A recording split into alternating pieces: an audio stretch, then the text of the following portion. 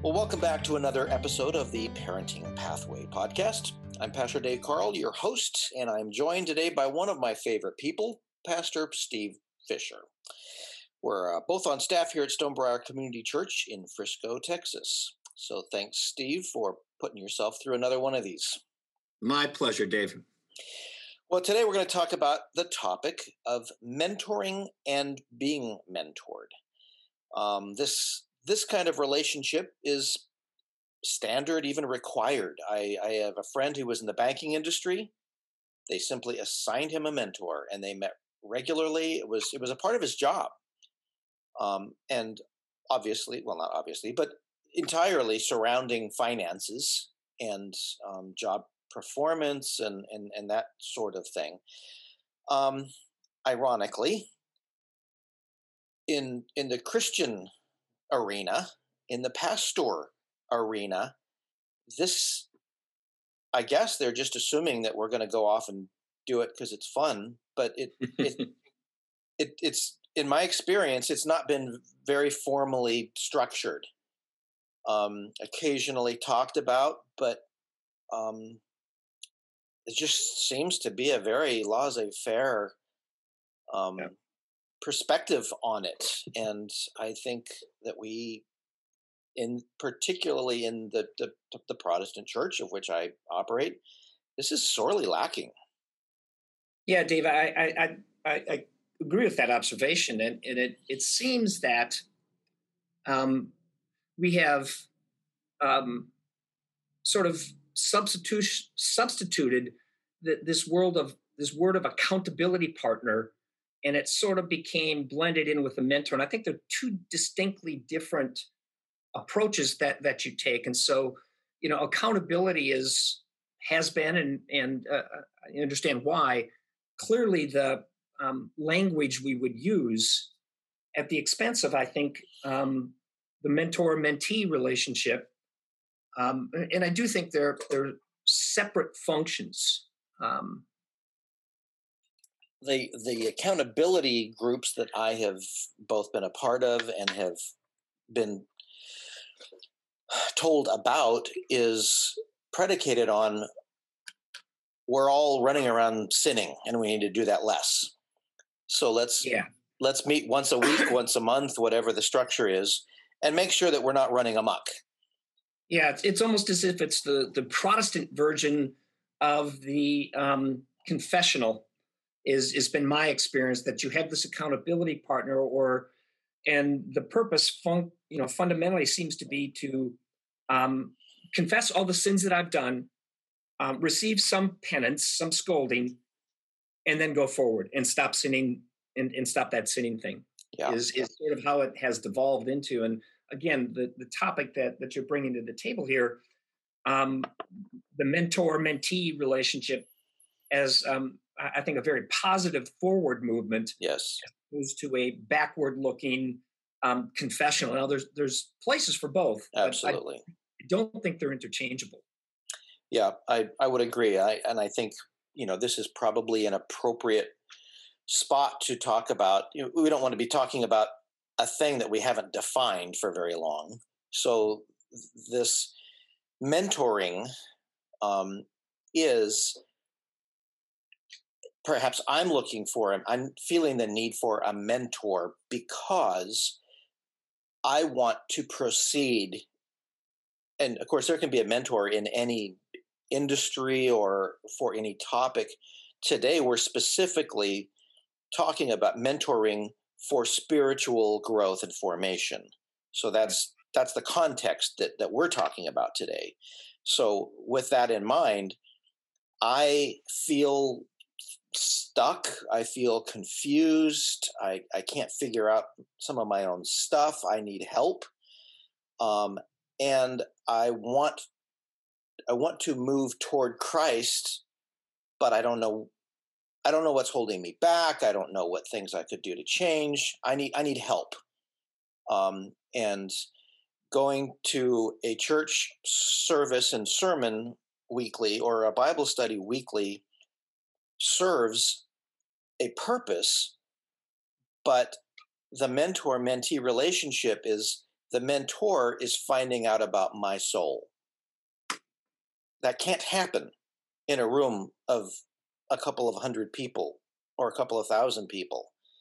That's a one-way communication stream, and that's very important. I need to learn from scholars and pastors their perspectives on scripture, but that's a one-directional flow of information. I need somebody to know me, kind of get their fingers into my soul and start looking around and commenting on what they find, because I need to untangle my soul, and that can't happen in a structured preaching, teaching, guy up front to the people in the rows of chairs format. Yeah. So Dave, do you think that there is a distinction? We've kind of drew the distinction in accountability. You think there's a distinction, and again, a commonly used Protestant word called discipleship. Do you think discipleship is a subset, or mentors a subset of discipleship, or do you see them also as a different relationship than, as we begin to hone down what a mentor and what a mentee looks like? Do you see a distinction in that word we use, discipleship? I think the way that we commonly use that, it's better. It's better than I'm going to listen to a guy preach. But in my Protestant circles that I've grown up and been around my entire adult life, that tends to mean learning. Yeah. And the mentoring is a messy, two-way. Vulnerability is the key. One of the more important of the keys of the factors involved, and it can only be done either one-on-one or one on two or three at the most. Yeah. So I think that's right, Dave. And as I was kind of thinking it through, kind of why I posited the question to you is that in my experience within the church world, it discipleship connotes to me a great deal of obedience, teaching, which then follows obedience, and obviously there's a place for that. Absolutely. But the mentor-mentee relationship, I like the word you use. It is somewhat messy, and I think as I look at what a mentor can be, and perhaps even what a mentor should be, is to help the person untangle their soul, not for their soul to be obedient to my soul or obedient to my pathway through the intimacy with God that believers crave. And so the sloppiness comes in, and the difficulty comes in that mentor-mentee relationship, when you are not trying, in a sense, to gain an obedient clone of yourself. Right. You are really helping the person discover who they are in Christ through a consistent presence, and that takes some maturity on the mentor spot, that they don't, inadvertently basically say, be like me and it'll be okay. And here's my pathway. And that's where the messiness comes in, to be able to tolerate. God's got a plan for their life, and that's absolutely true. And you get to be this beautiful shepherd or this beautiful person along the way to help them discover that, not for them to be only an obedient discipler of Christ and only to be a accountable confessor of Christ. But those are all subsets of I want to know, what God has for your life, Dave. It's different than mine, even though we serve the same God. Well, that's and help remind me to dive a little bit more into that later as we talk about what what the mentor Yeah. is thinking and doing. And I would suggest, and I do talk with guys on occasion, and they have attempted something like this, and it's gone very badly for them. Yeah. So you do this good thing with the wrong people, and it will go badly for you. And if that has occurred, I would beseech you to not give up hope. I mean, if you've been to a bad attorney, that doesn't mean don't ever go to don't give it all up. Right. There are bad everything's out Yep. there. And I promise you, there are good mentors out there. And if you've not found one yet, they're out there. Yeah. But yes, a bad one will try to get you to become, as you said, a clone of them. That there's everything wrong with that. Correct. Yep. Yep. So yeah, help me loop back around when we get down Sure. there. So the Kung Fu movie. I love the Kung Fu movie genre. And Star Wars is a Kung Fu movie in my mind. And the pattern, and this can go very, very quickly here, because I can use way more words than necessary to describe a very simple thing. But the Kung Fu movie is predicated on there is a kid, usually, sometimes it's a woman, but there's a kid who's got something special about him, and he knows it, and everybody else knows it. And then the bad guys come into town. They come riding in on their black horses, and they steal all the villagers' food, and they perhaps take his mom and his girlfriend and ride off with them. But he knows he's a little bit special. He's got something. And so he jumps up on a log and he takes out one or two of these marauders in high fashion. And he's pleased and everybody else is pleased. And then the leader of the group, the baddest of the bad guys, turns back around and just destroys this kid with whatever, his weapon or a bit of kung fu magic or what. I mean, the kid is left face down in mud and horse manure, and he does kind of a bad push-up just so that he can see them riding off with his mom and his girlfriend. Right. So he's completely failed. His specialness is now embarrassing. He doesn't understand it. Why didn't it work? And then usually at that moment, some old guy in a robe with a crookedy staff pokes him in the ribs with his sandal and says, "Are you ready to train?" Because that was embarrassing. And in short order, sometimes you have to convince the kid, but the better ones, the kid is going after the old guy. Like, I need to be trained. That's the better kid. But then they go into the training sequence, and the mentor character trains this kid on the kid only wants to know how to fight, but the wise old man, he's training for something other than just fighting, but the kid doesn't know that yet. He'll figure that out later. And often the kid will quit training too soon to go off to rescue somebody, and usually risk everything. But somehow he comes out with his head still on his shoulders, a little bit wiser, and now he realizes he is going to go back into battle, but for totally different reasons.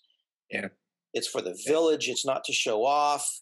He is going to rescue the people that need to be rescued, but if he dies in the process, that's fine. So now he's wiser. He's fighting for different reasons, and that's Star Wars. That's a lot of our favorite movies are based on that kind of structure, and it hurts my heart that it's not called the Christian movie genre. Because this is the story of Scripture. And we are not okay by ourselves. My common sense is jacked For me to trust my own common sense is just foolishness, particularly when I'm going into things and places I've never been and that are more complicated than I understand. So I wish it was part of the whoop and wharf of the Protestant Christian church. All right, young man, who's your mentor?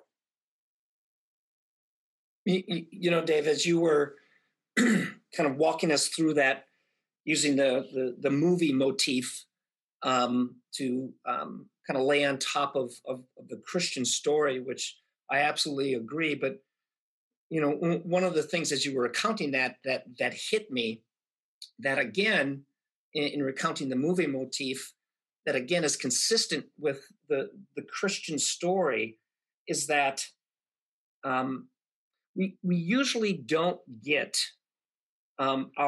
it doesn't get our attention, or we don't activate to those higher level goals until we're broken. Yeah. Until we are beaten down, meaning the whoop and woof of the human being is that I don't need one because I'm okay like I'm at. And until we are placed in a circumstance where God intercedes and says, you are not okay, I think it is that part of human nature that we don't seek mentees. And I think there's a lot of, that's the story of the Old Testament, right? All the way through it. God, come and save me. God, I got this. God, come and save me. God, I got this. God, and it's this sine wave throughout man's story at that particular point. And I think the movie captures that motif, brilliantly. You don't get that without being broken. It doesn't seem like, and I think that's the truth also. When our pews, our chairs, you and I, in terms of the work that God has allowed us to do, individually recognize, we see a group of men, and us included, and we see there's a bunch of broken men out there, but there's little realization in many people that they are sitting there broken. Yeah. They are accumulating knowledge. They are accumulating worldly success. They're accumulating all of these idols, or all of these sort of medals to wear on their chest that are, preventing them from even realizing that perhaps there is a grander aspiration, or a grander victory that I can really seek. And it's in that movie, the guy's got to get the stuffing beat out of him before he realizes, the magic I had isn't going to make it. Exactly. While you were talking, I was getting the picture in my head. The story of Job, where Satan approaches God and says, I want to attack Job, and I would use my hands here to show you, but this is an audio. So I want to hit him 2 feet into the air. And God says, 6 inches. So God is minimizing what Satan wants to do. But I think in the way that you were describing this, I think Satan often will go to God and say, I want this guy to just coast along, and I want things to go rather well so that he doesn't wake up. And God says, no, I think you need to kick the stuffing out of him, as you said, which I think was an Old Testament term, and wake him up. So I think sometimes Satan's darkest aspiration for us is comfort. And when we see the marauders, metaphorically, in our life riding off with what we care about most, we instinctively feel like God has turned his back on us. Yes. And that's what you will come up with on your own. Yep. But if you had an old guy in a nasty robe and a crookedy stick, he would say, oh, son, this is wonderful. Yeah. God is thick around you now. Don't mess this up. Yep. And that's what a mentor would do.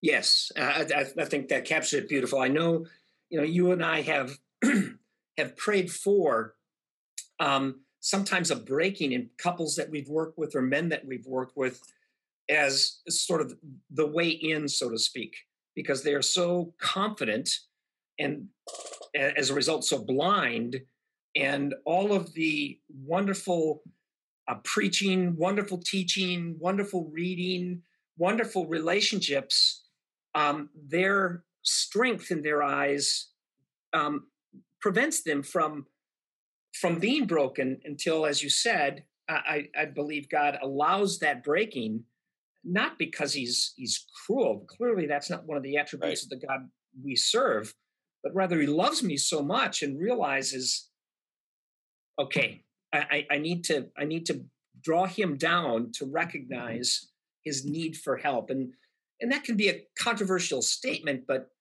Dave, as I see my own life and I see others' lives, it is that relationship point of entry in that point of I can't do this anymore. I mean, that is the first step of the 12 steps. Lord, I can't do this anymore. Yep. And the second step is, Lord, I know you can. And the third step is, I will let him. So those three steps, I can't, you can, and I think I'm going to let you. That's where this mentoring opportunity, I think, bubbles up most often at that point. But a lot of work has to be done. And I think you referenced earlier, mentorships that have not gone well. I would suspect, there's no empirical data on this, that they really entered into a mentee-mentor relationship because they thought that was another badge to put on their coat of rewards, so to speak. And when it came time to really make some of these behavioral changes, I don't know if they really felt like they needed it.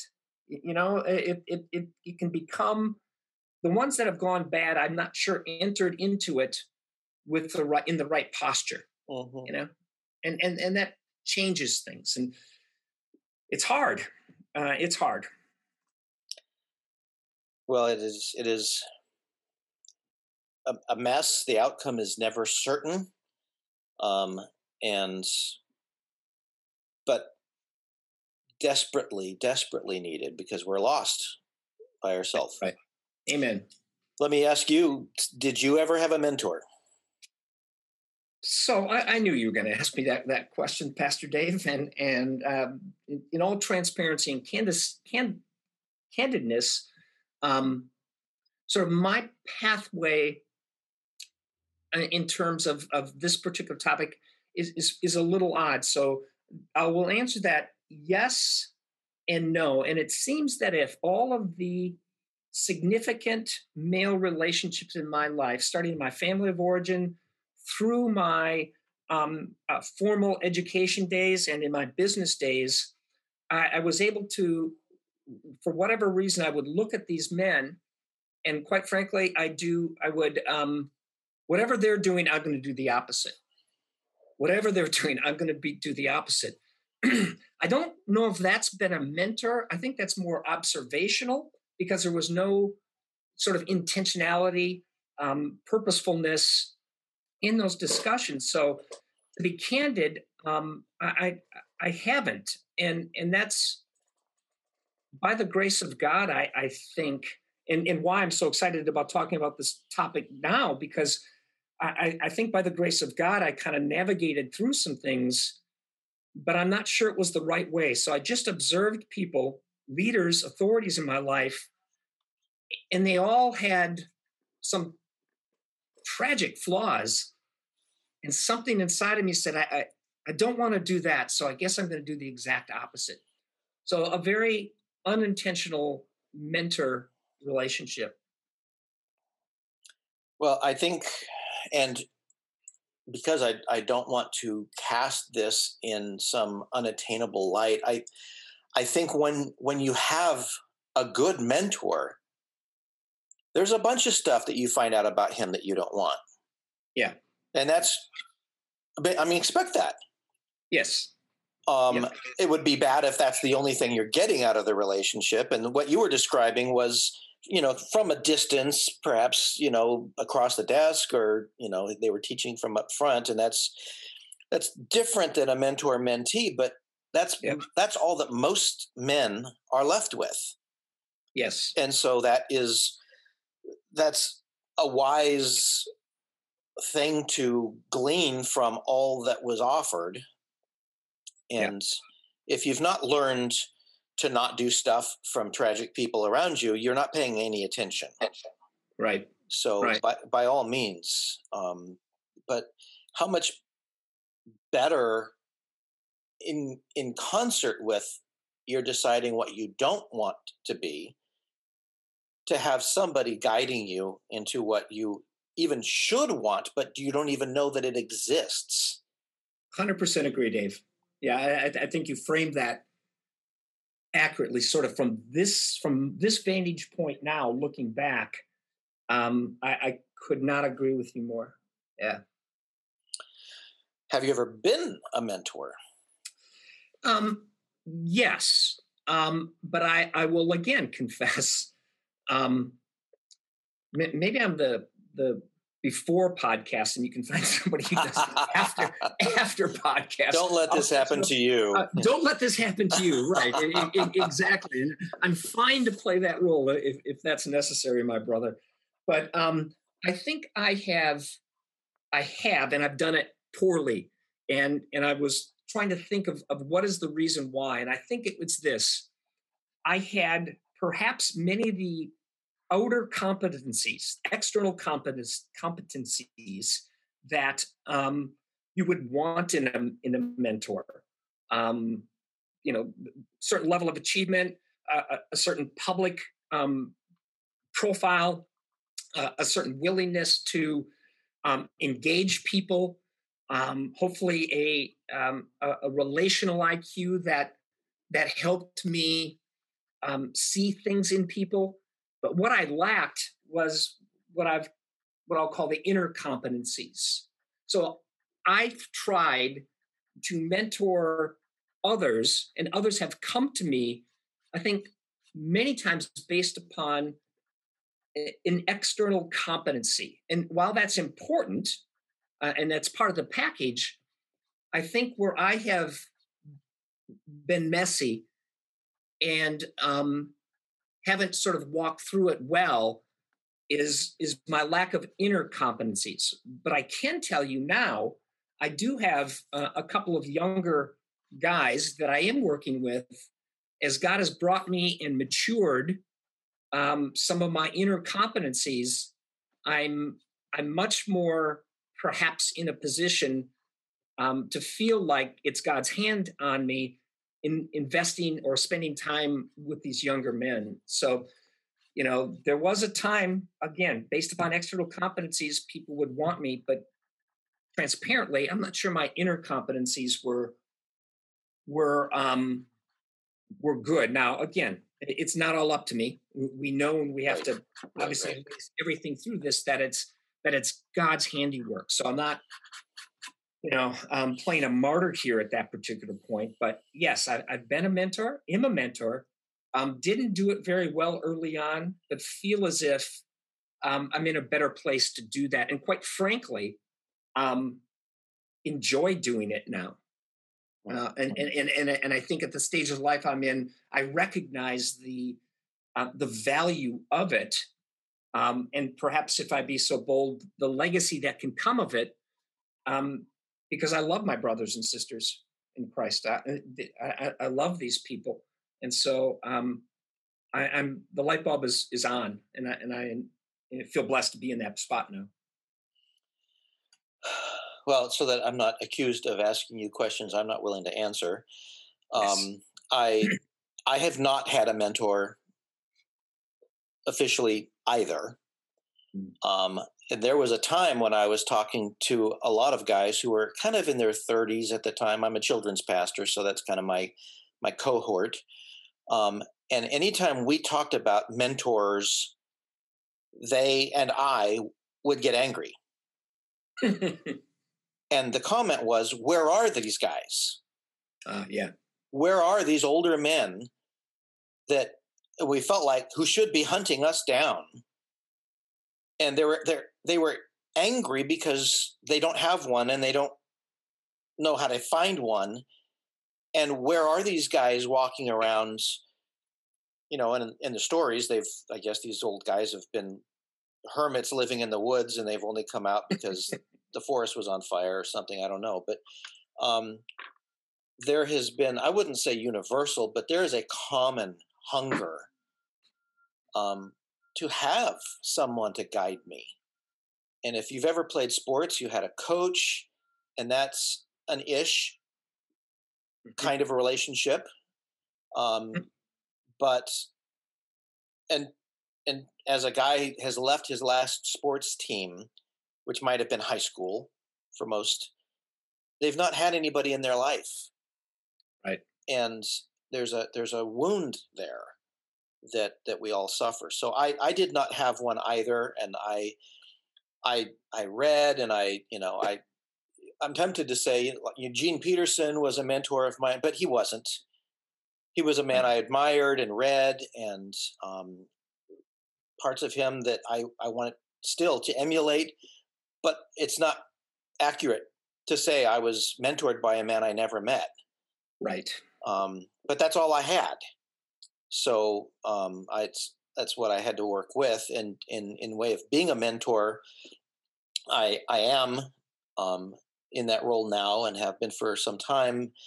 And as I would, just repeat what you said, doing it better. I'm a little, I wince, at those poor guys at the beginning, what they, I can't remember what they got, but the most important part of this relationship, and again, I'm trying not to jump too far ahead on our discussion, but the role of the mentor is significantly to be available and to point to God.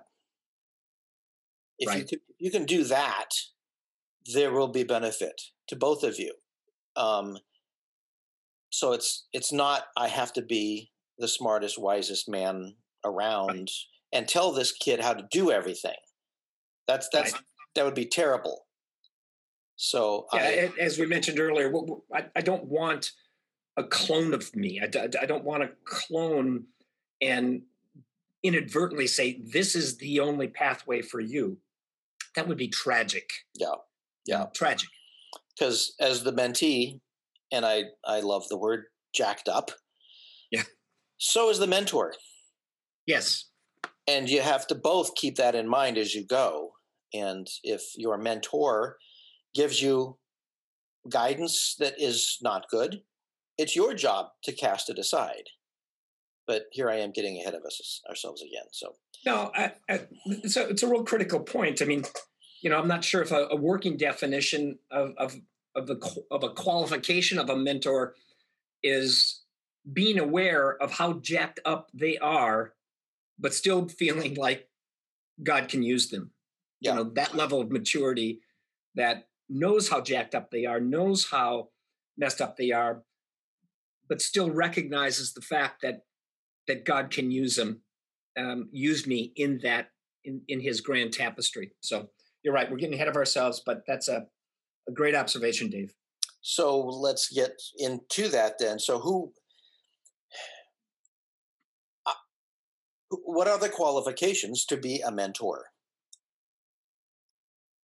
So I've been playing around with this, and I've kind of used an acrostic, and we'll start it out with a divine mentorship, a divine mentor. And each of the letters in the word divine, I think, could stand for something that would represent a quality of a mentor. And perhaps we can maybe just use that and kind of talk through some of those things that they stand for. So this is the moment when you're supposed to grab a pen, because you do want to write this down. I know what's coming. And I mean, you can go back 15 seconds at a spot to catch this the second time, but forewarning, grab something to write with. Go ahead. Well, thank you, Dave. This is, again, just something I've been kind of thinking through. And so the D in divine, when you're looking for a quality of a mentor, and you articulated it early, Dave, and that is that you want a mentor where there's a dependence on God, an acknowledgement of the mentor that it is not him, but God working through him that does all things. And so if you run across and sort of, it can work both ways. Here are the qualities of a mentor, and then here are the qualities of someone who shouldn't be a mentor.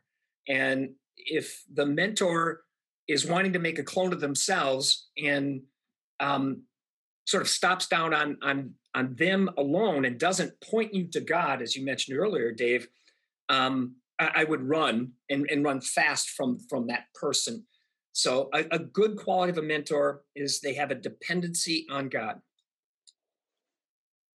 The I, and Dave, you can stop and interrupt me anytime as we walk through this. The I stands for, to me, intentionality. And that's what was missing in your life, David, and in my life. You know, we were observant, and God, in his infinite mercy and grace, allowed us perhaps to see some things through Eugene Peterson, in my case, through some people in my life that I wanted to do things different than, because that just didn't feel right the way that they were doing. But a good mentor is intentional. There's no accidental mentoring. I think that there's an understanding and a purposefulness, as opposed to a randomness and a sort of crisis-only type mentoring.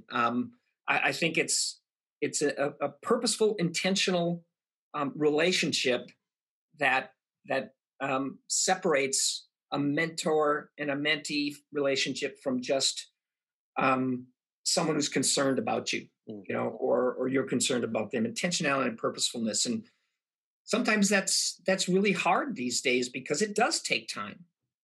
If you're going to be a mentor and you're going to step into that role, you need to be intentional, and by definition, that means you're going to have to give time away. And if you're not ready to do that, then you shouldn't be a mentor. Right. Good. The next one, the V, I have stands for vulnerability.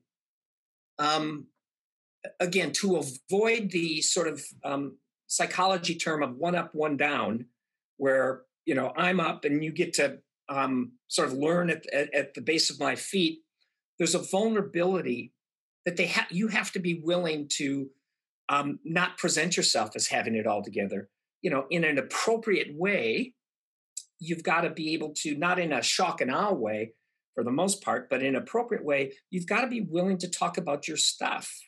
You've got to be willing to be vulnerable enough to not have it all together, you know, at that particular point. So vulnerability is, I think, a real key to find in a mentor. Are they willing to share some of the things in their life that have meaning, even if they don't sort of translate real well to some Christian tradition or Christian pathway?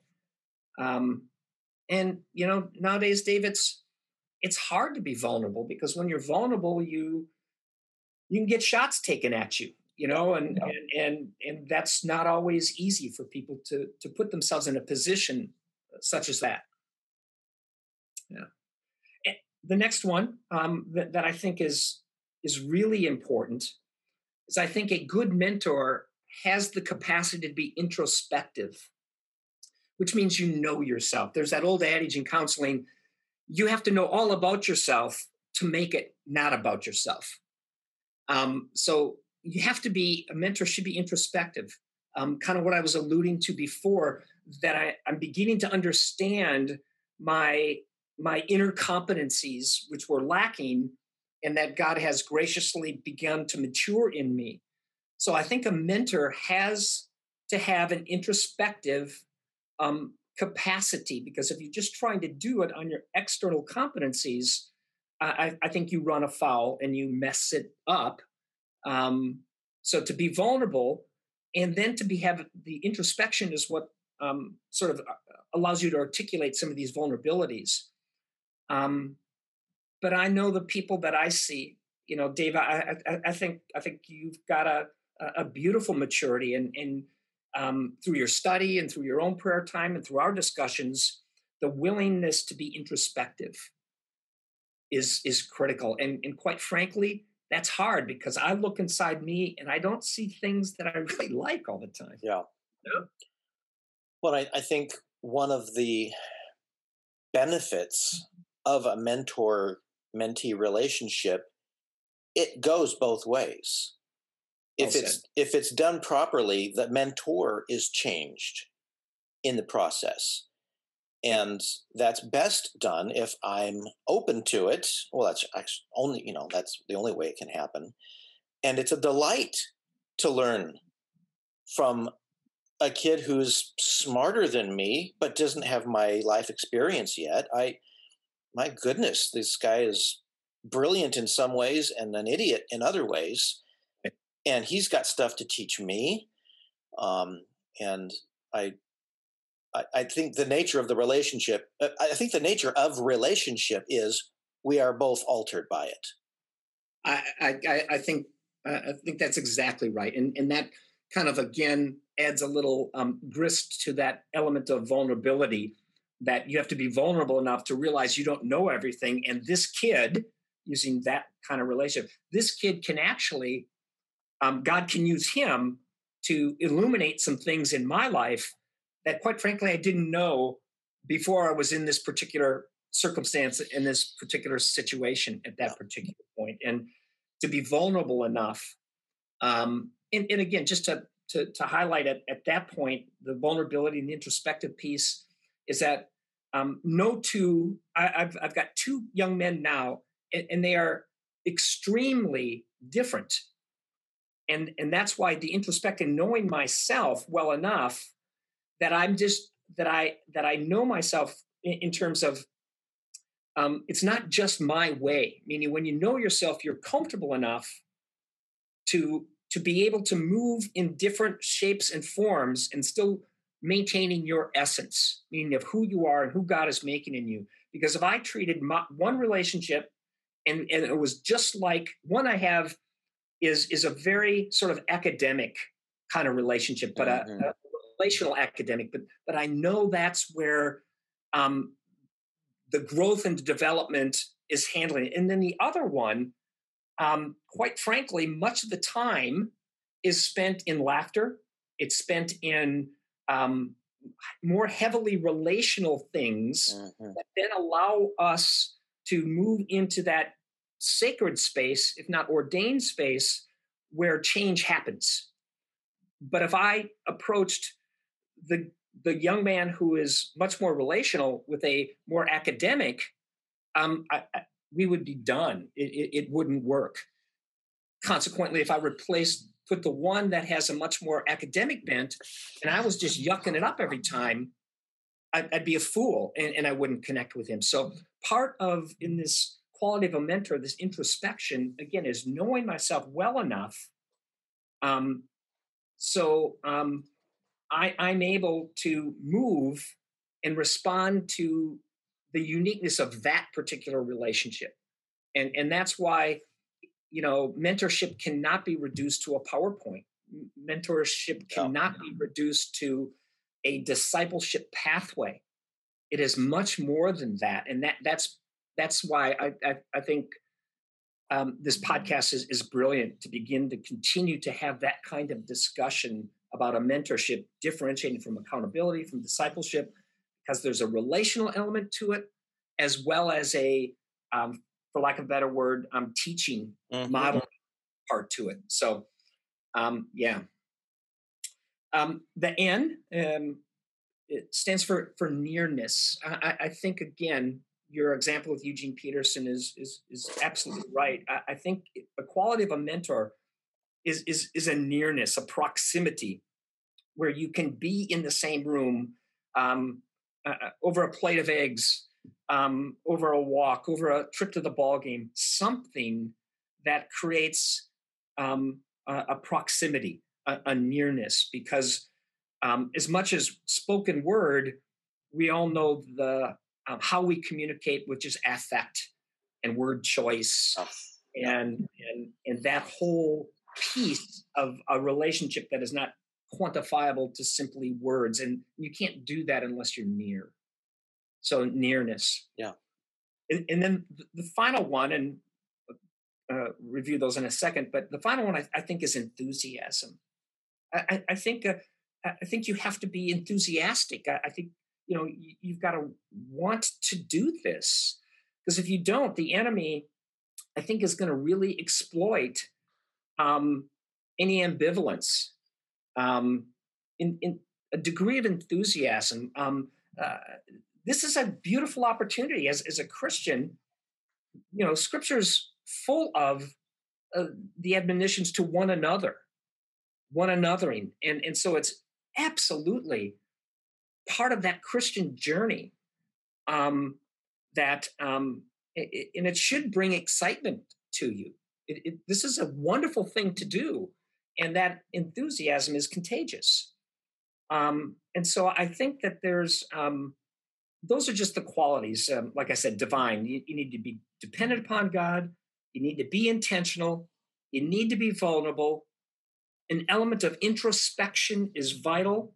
I think you have to be near the person, and I think you have to want to do it with enthusiasm, with excitement. This is a really great thing. Thank you, God, for letting me do this. And that, those are the qualities that I obviously not exhaustive, but what came to my mind.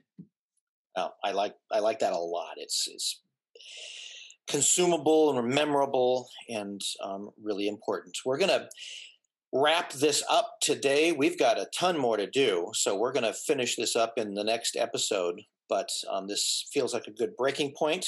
So, Steve, thanks for being with me again on a Parenting Pathway podcast.